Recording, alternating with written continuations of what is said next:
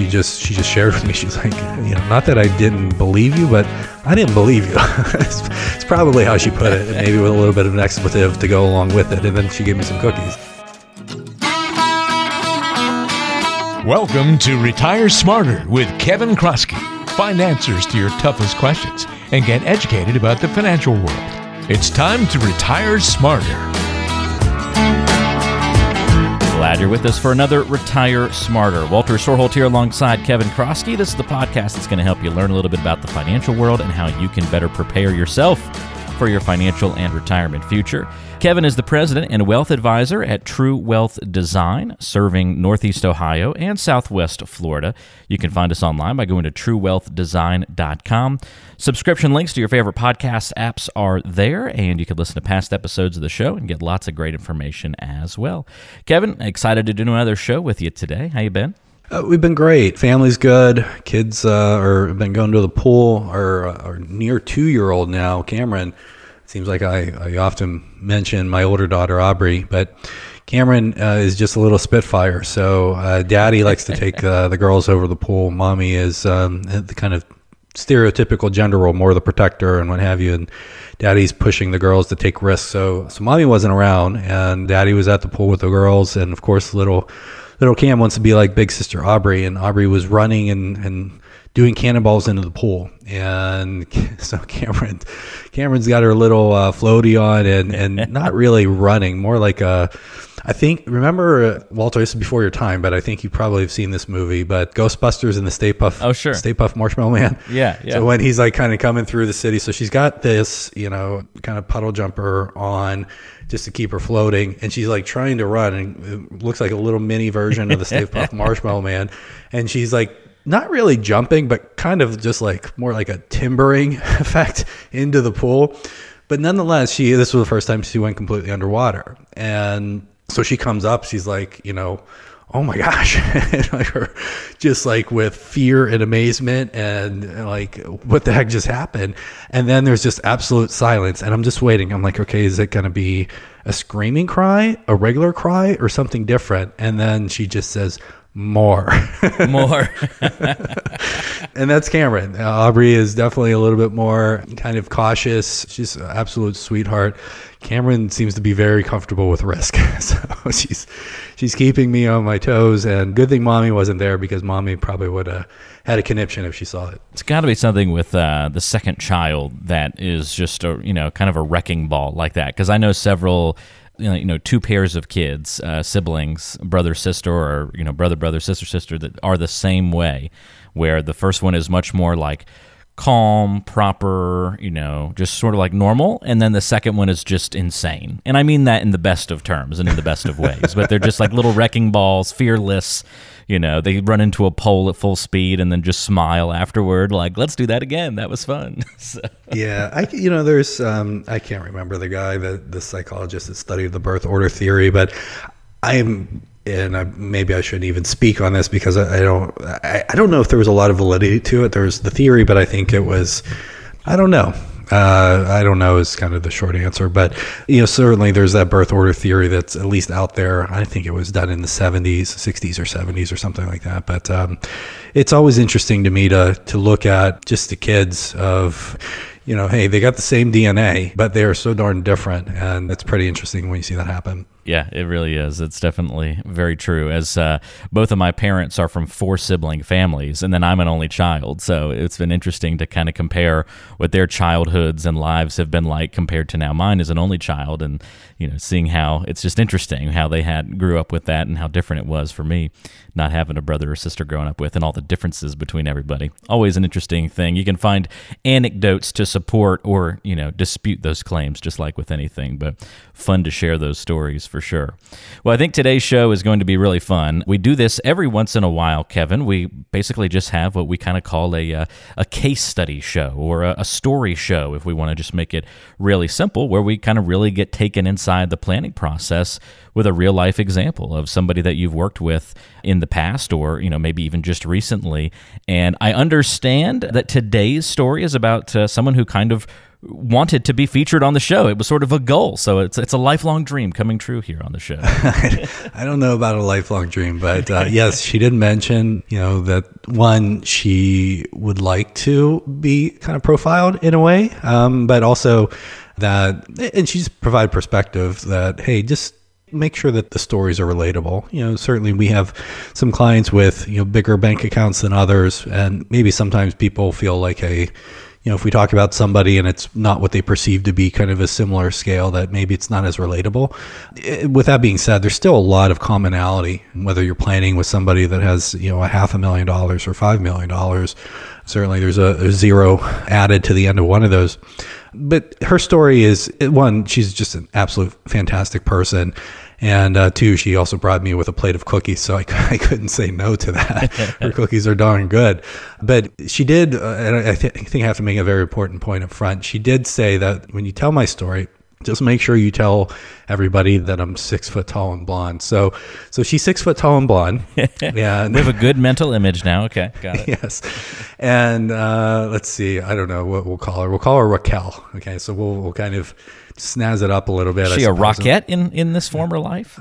No, she was a very, very hardworking lady. She's just personality bigger than life, and just a fantastic human being all the way around.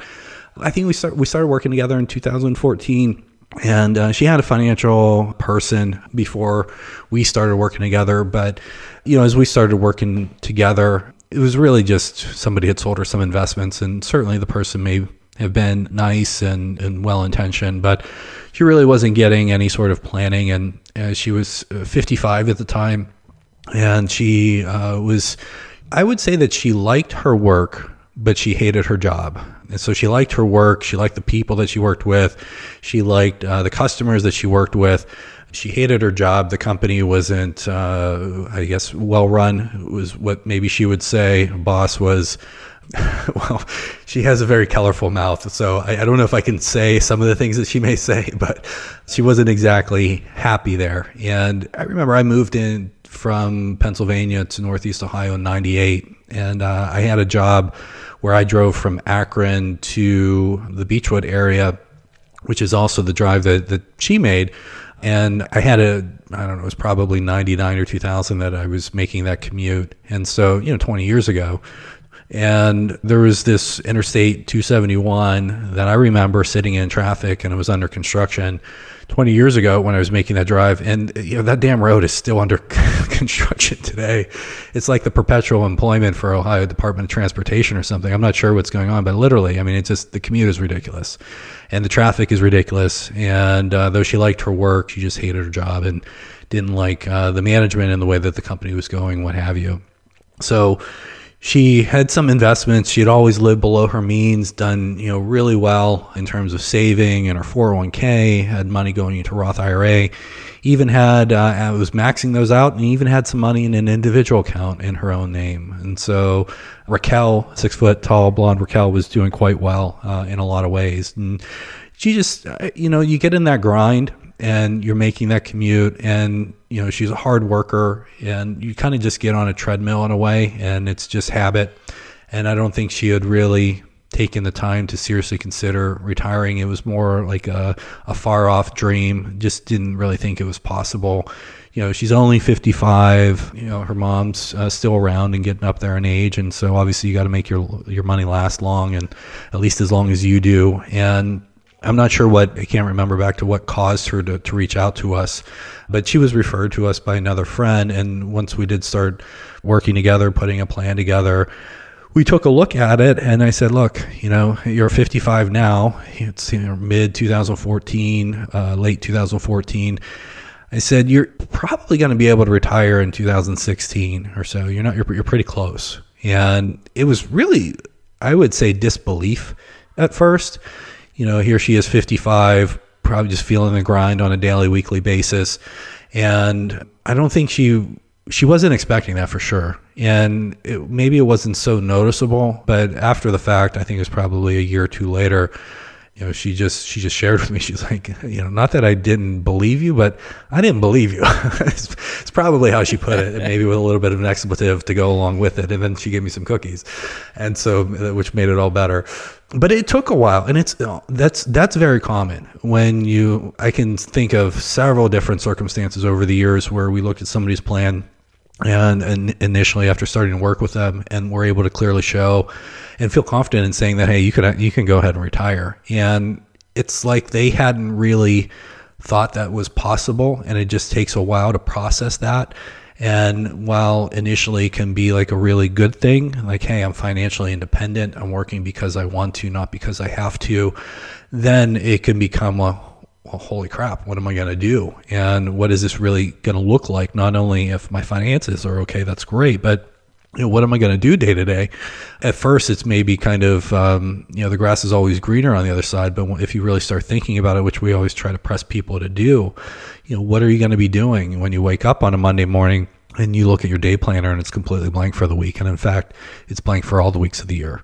How are you going to fill your time and make sure that you feel productive and are happy with the life that you're leading? And make sure that you're just not watching TV all day or something of the sort. So, there's certainly that softer side to it. And I think in Raquel's case, 6 foot tall blonde Raquel, I think that was certainly true. You're making this long commute.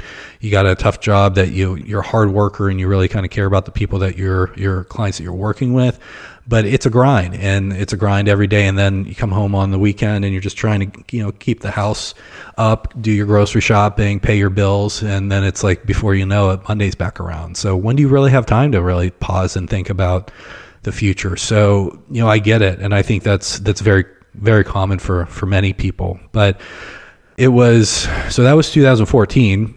We started working together and ongoing after that, and she let her former financial person know that she was going in a different direction. And, we started doing her planning every year. We were helping her with her 401k and managing her assets that were in her Roth and individual account, doing her taxes each year. And, it took a while for it to really set in that, hey, we not only move past the disbelief, I would say, get it to know that, hey, not only is it possible, but here are some of the things that I really do like doing. I really like going out with my friends and doing these different activities, and, I'll be able to do more of that. And for her, her mom's still around and her mom's getting older, and she wanted to make sure that she was there with mom and to help mom and, just be there for her family. And she wanted to, just do some things that on her own time, do some gardening, do some more baking, which we've been the happy benefactors of. And so it just really became a reality about, what this could be. And then just kind of, I guess, trusting the process and us building our relationship and trust together. Yes, she had been referred to us, but trust is built over time. And even though we had a strong referral from somebody that she knew and respected and trusted, our relationship was newer. And so we were building that relationship and building and earning that trust, and just really, showing her why we were saying what we were saying about her being able to retire. And it was a process. And as most relationships are, they grow over time. And this one was no different. But Raquel ended up retiring not in 2016. She pushed it back just to kind of play it on the safe side, but she retired in 2017. So she was only in her late 50s by the time that she retired. And in today's day and age, when pensions are no more, or maybe a fraction of what they were, and she didn't have a pension that she could rely on, it was really Social Security and the assets that she had accumulated over time. To be able to retire in your 50s and have the confidence to do it is quite an astounding feat. I think for most people would say the same. And again, she lived below her means. She did some fun things, but she wasn't a spendthrift by any means. She's very prudent with kind of how she spent and tracking her dollars spent. And she did track her dollars. And for us, it was helpful in our planning process to have those figures. One of the things that's interesting about Raquel is, each year that we always, are updating the planning, and we'll project like, hey, this is how much we're projected to spend this year on these different goals. Here's the kind of the core expense that's in your needs bucket. Here's how much you're going to about spend on travel. You don't need another car purchase for a few years, so on and so forth. Here's healthcare. But I kept consistently finding that she wasn't spending as much as was in the plan. And I don't, it was probably maybe 4 years after we started working together. She's like, well, Kevin, I got to tell you something. And I said, what is it, Raquel? And she said, I bullshitted you. and I said, well, what do you mean? She's like, I just kind of padded my expenses when I gave them to you. So each year when you keep asking me, hey, how come you didn't spend as much money? I just kind of inflated the expenses up front because I just wanted to have a little bit more of my own safety margin in there. So, that's awesome. So one, I'm not encouraging people. And then followed it up with, here, have a cookie. Here, have a cookie. She gives bad news or curses people out and then gives them a cookie after. I love that visual and that strategy. Like, I can't believe you. Go to where. Here, have a cookie. It's a very effective strategy when the cookies are as good as what hers are. So one, I don't recommend doing that. If you have confidence in your advisor. Maybe you shouldn't have confidence in me at first. Again, that relationship is built over time. I'm not sure. But some people just like lots of buffer, and so right. Well, buffer is good, but the thing. Yeah, I'm sorry, Walter. I didn't even talk. No, I'm just saying. Sometimes that's just a personality trait, right? And so that's part of the defense mechanism, maybe in a way. Yes, but I guess here's the other thing. So we're certainly not going to lead with the chin in terms of telling somebody to retire when they really can't financially, with a high degree of confidence that they're going to be okay. And again, we'll make that very clear to them. But by design, if we're going to be somewhat, I think you always have to lean on the conservative side in general when you're doing this. I mean, when you look at, well, what's the risk if we're too aggressive with maybe our return assumption is something, well, you run out of money. Well, okay, that's not good. Let's not do that. So you certainly want to be on the more conservative side to begin with. But if we're taking that approach by nature in the planning work that we do, and then the client's doing it as well, one, we're at least informed about kind of our buffer and our sort of approach and know what we're doing there. The client who's not a financial advisor doesn't know what ramifications, their sort of buffer may or may not have. So I think a better way to do it would just to be like, hey, let's walk it through, but this is your plan. If you feel more comfortable having more of a buffer in the plan, let's have an open conversation about that and then factor that in so we're both on the same page. I would, and everything is fine with Raquel. Everything is working out, really well. But frankly, if you're being conservative by nature from an advisory standpoint, and then the client's kind of buffering in some conservative, spending or maybe not fully disclosing some assets or something like that. Now you have, frankly, a completely different retirement plan. They're going to probably have to spend even less than what they could or work later. So it's just better to be transparent, I think, in any relationship for that matter, and just be on the same page. And then you can say, okay, well, here's my concern. We can talk about that concern, and then we can describe why or why not it's maybe valid. And even if in our opinion it's not valid, it's their plan. So then let's just go ahead and build in that buffer. But at least now that we're cognizant of it, it'll impact some other advice that we have. So I think that's an important thing to be mindful about. Tangentially, we have a couple clients, I think of two, where their cash that they have on hand, they just don't want us to pick it up in the plan. I'm like, well, we at least kind of have to know for cash flow planning each year. But one client, I think, just slipped up, and he actually disclosed what his current cash amount is. We meet with him in about 2 weeks, and when I talk with him, we've been working together 12 years now. It's just something that he's always done. He just really hasn't told us how much he has on cash, and he really hasn't needed cash in his portfolio, even though he's in his 70s. But I'm going to joke with him. I'm like, you're getting older here. You must be slipping up. You're telling us how much cash you have now. Are you sure you want to be doing that? But back to Raquel. So she retired in 2017, late 50s. And, again, I personally noticed just a change in her demeanor. I mean, whenever you're going through that hamster wheel and working and in a stressful position with a stressful commute, and, you're just playing catch up on the weekend to make sure that things are in order at home and in life, and hopefully have some fun in between too. I mean, I get it, but then when she left and retired, you can just see it. I mean, you can just see it in her disposition. I think she's just happier, and I can think of several other clients where the same has been true. And it would be great if we all had jobs that not only that we loved and work that we were passionate about, but frankly, for some people, maybe they had that, but maybe there was a shift and now it's just more of a means to an end. But regardless, in Raquel's case, I mean, she's been retired now for nearly 4 years, going on 4 years. Initially, she retired in her 50s. Some of the interesting aspects were that, when you retire in your 50s and you don't have retiree medical coverage, there's several years that you have until you're eligible for Medicare at 65. And so that was a big concern for her coming into this. Like, hey, and it should be for anybody, quite frankly. What's it going to cost? I've been accustomed to this employer-provided health insurance for all these years. Now, what am I going to do? And so we helped her navigate that. We don't sell health insurance, but we have a couple people that we work with.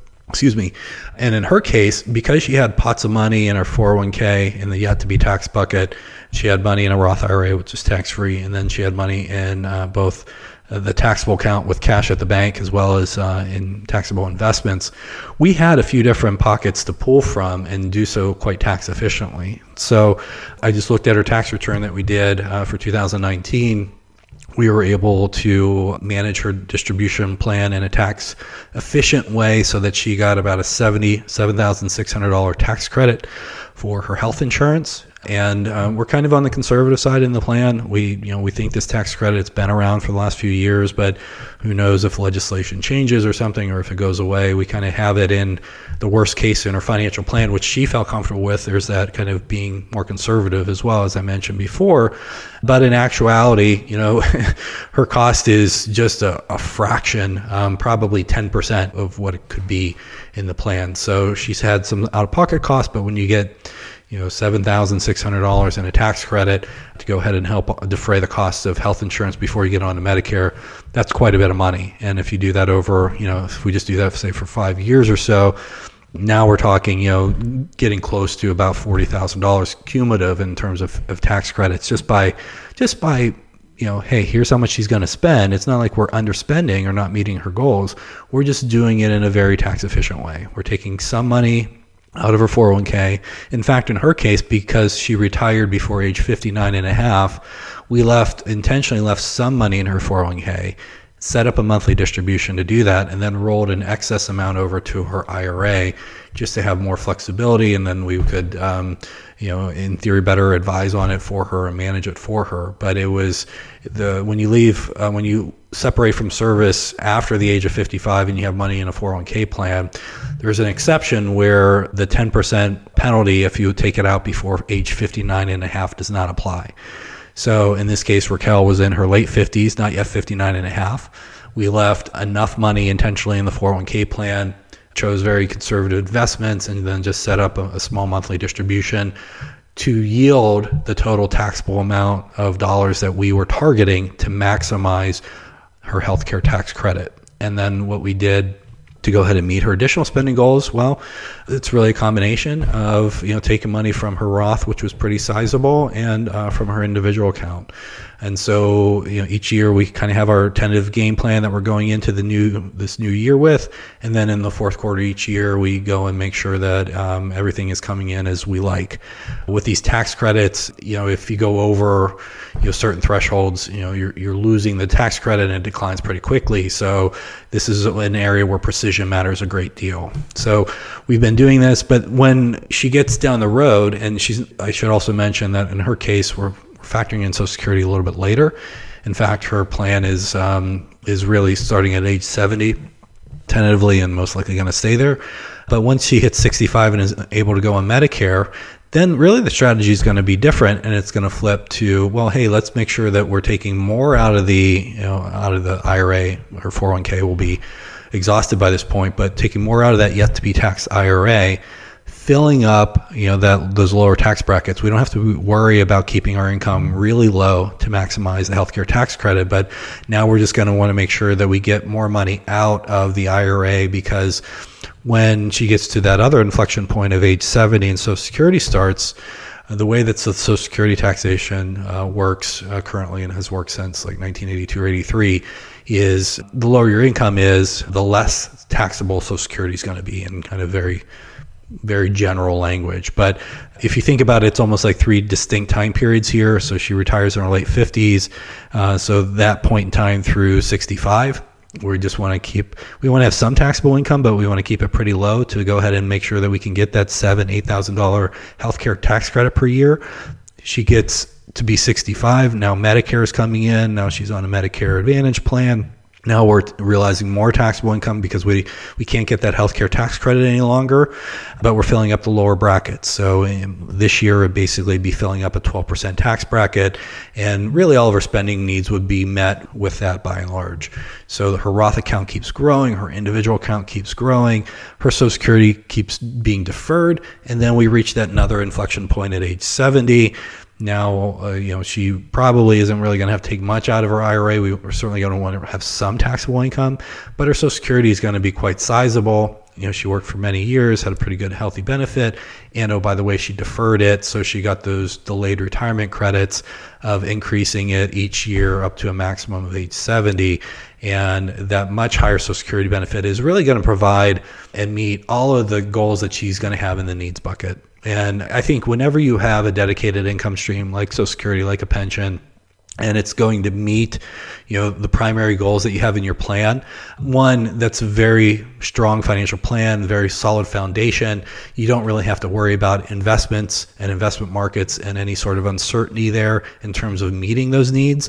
At worst, it's like, well, hey, if the investment assumptions aren't realized or something like that, maybe it's just the more discretionary goals that are impacted anyway. And so this has been Raquel's plan. This is how we laid it out back in 2014. Here we are, 6-7 years later. She's come clean and fully disclosed that yes, she did in fact pad her expenses, and each year now, and I'm going to be meeting with her tomorrow. But each year now, true to form, we're projecting that she's going to have a certain amount of money by the end of the year. And here we are mid-year, and she was way behind in terms of spending that amount of money that we have budgeted. So some of that's explained by the coronavirus. Some of it is also explained because she's probably still doing some padding. So I'm going to try to push her on that and just come clean here. But the good thing is she must be baking some more cookies, getting them ready for you. Yes, absolutely, and maybe even some zucchini bread to boot. But we're going to encourage her to, hey, it's okay to go ahead and do more and spend more. And she's only in her early 60s at this point. So, whenever things do get back to some sense of normalcy and people are traveling again, and, she started with a point of probably disbelief, and we're just, building our relationship to, where we are today. I mean, it's grown in so many ways, but, she's been retired for a few years. She's seen that it's worked out okay. Now we've made it through this whole coronavirus situation, at least. I don't want to say we made it completely through. I mean, it's obviously still with us, but, we had a pretty conservative portfolio for her going into retirement because stock prices were arguably high, and her portfolio had to do all the work because we were planning on taking Social Security later at age 70. So for all these years, more than 10 years, she had to live on her portfolio. So if we were overly aggressive coming into 2020, and coronavirus happened, rest assured she would not have been feeling well in March. But the fact that we took the prudent processes and did the planning that we did, we reached out to Raquel and said, hey, we've kind of played it a little bit closer to the vest. We've made it through a few of these years. We got clear that, hey, you in fact padded the plan spending a little bit. So now that we're aware of that, when we relook at the numbers, we really think that you could go ahead and take a little bit more risk and do it in a prudent fashion. But stock prices went down a lot. Let's go ahead and increase risk a little bit. You're not putting any risk to your lifestyle, and you could probably end up doing a little bit more and having a little bit more safety margin to your plan. Do you want to go ahead and do that? And she said yes. And so Raquel's she's just a fantastic human being, and a 6 foot tall blonde woman, in case I did say that before. But she's just a fantastic person, and I'm very happy to be able to share her story and to work with her and help her kind of move on to this new phase of her life over the last few years, and just see how happy she's become. I'm definitely going to adopt her strategy, though, of bringing cookies to every confrontation from now on. So if I'm ever planning on getting in an argument or having to be hard on somebody or push back, I'm just going to offer a cookie right afterwards. All right, though, have a cookie. And then, it's a nice reset to the conversation. I think that's awesome. Great visual there. And, it's interesting to see someone retiring early, how it then does, despite all of the buffers that, she kind of built into the plan there, that always does kind of create some additional challenges for folks. And, of great example of how healthcare issues and concerns also create different challenges for people, and a great way to kind of underscore that we're all different in the way that we get to retirement and approach it, and it always requires unique and customized solutions to figure out the problems. So always love stories that kind of highlight that fact and help us realize that there is no, hey, cookie cutter plan that kind of works for everybody. You kind of have to get that customization to make it work. So I love the story. The processes should be similar, but everybody's different. Everybody has different stuff. Everybody has different goals. Everybody has different feelings. So, you really have to understand the person, what's important to them.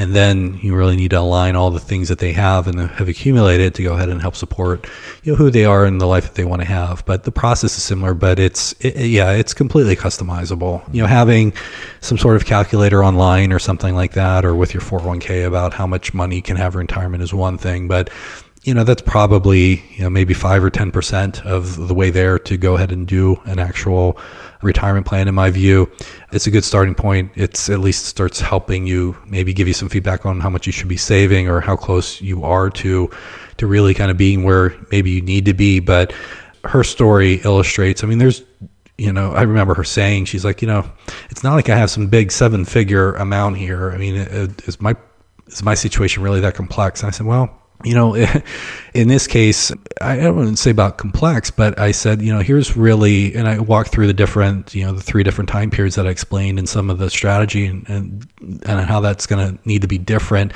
as well as describing some of the benefits, like from the taxes, and also how the investments had to be managed in order to go ahead and avail ourselves of those benefits. And she quickly saw that it was becoming, in her mind, quite complex. Now, we do it every day of the week, maybe taking off Sundays, but most every day this is the stuff that we do. So you kind of unconsciously become really competent at it over time. But it's new to her, and maybe that's why there's some disbelief up front too. But everybody's different. It's our job to go ahead and understand them and help them make the most of what they have and align their resources, but also help them make it clear and help them see, hey, does it make sense to work with us or not? What am I going to be paying? What can I expect in terms of benefits? Some of them are very concrete, like the tax savings.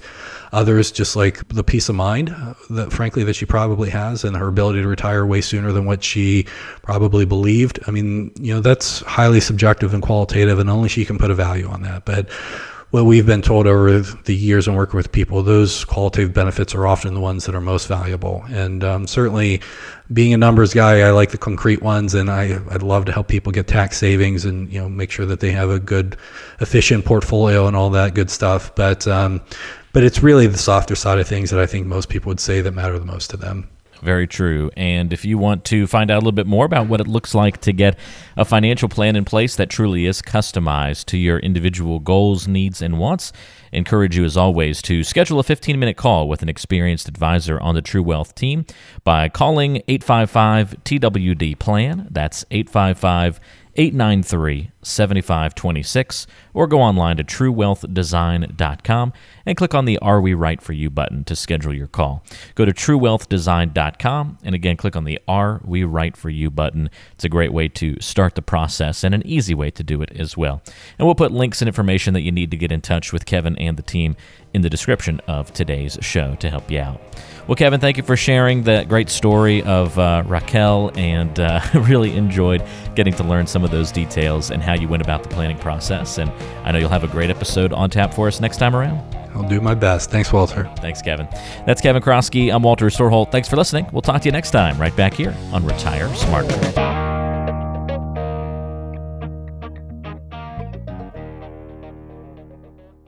Information provided is for informational purposes only and does not constitute investment, tax, or legal advice. Information is obtained from sources that are deemed to be reliable, but their accurateness and completeness cannot be guaranteed. All performance reference is historical and not an indication of future results. Benchmark indices are hypothetical and do not include any investment fees.